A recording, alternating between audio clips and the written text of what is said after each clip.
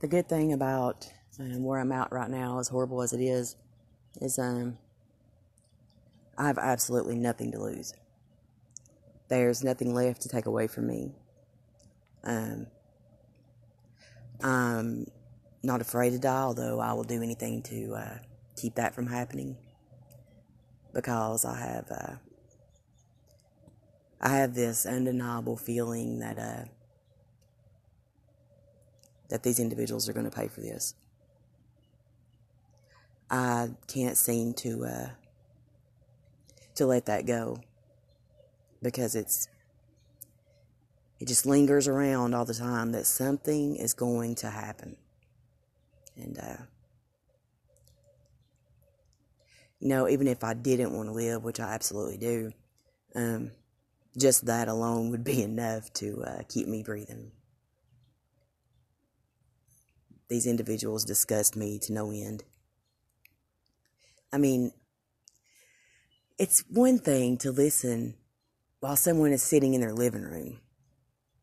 That's bad enough. But when someone is in the restroom and you are listening to them use the restroom and shower, and you really believe that you have justification for doing so, you belong nowhere but being tortured by America for the rest of your life.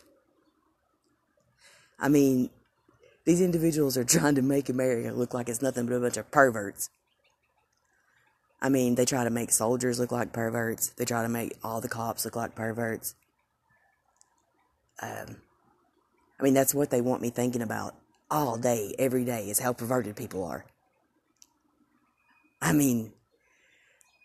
But yet, they claim not to coerce crimes.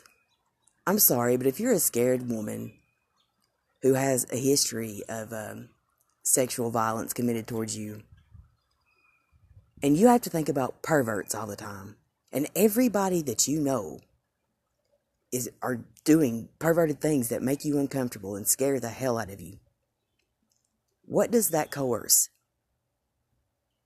Not suicide, homicide.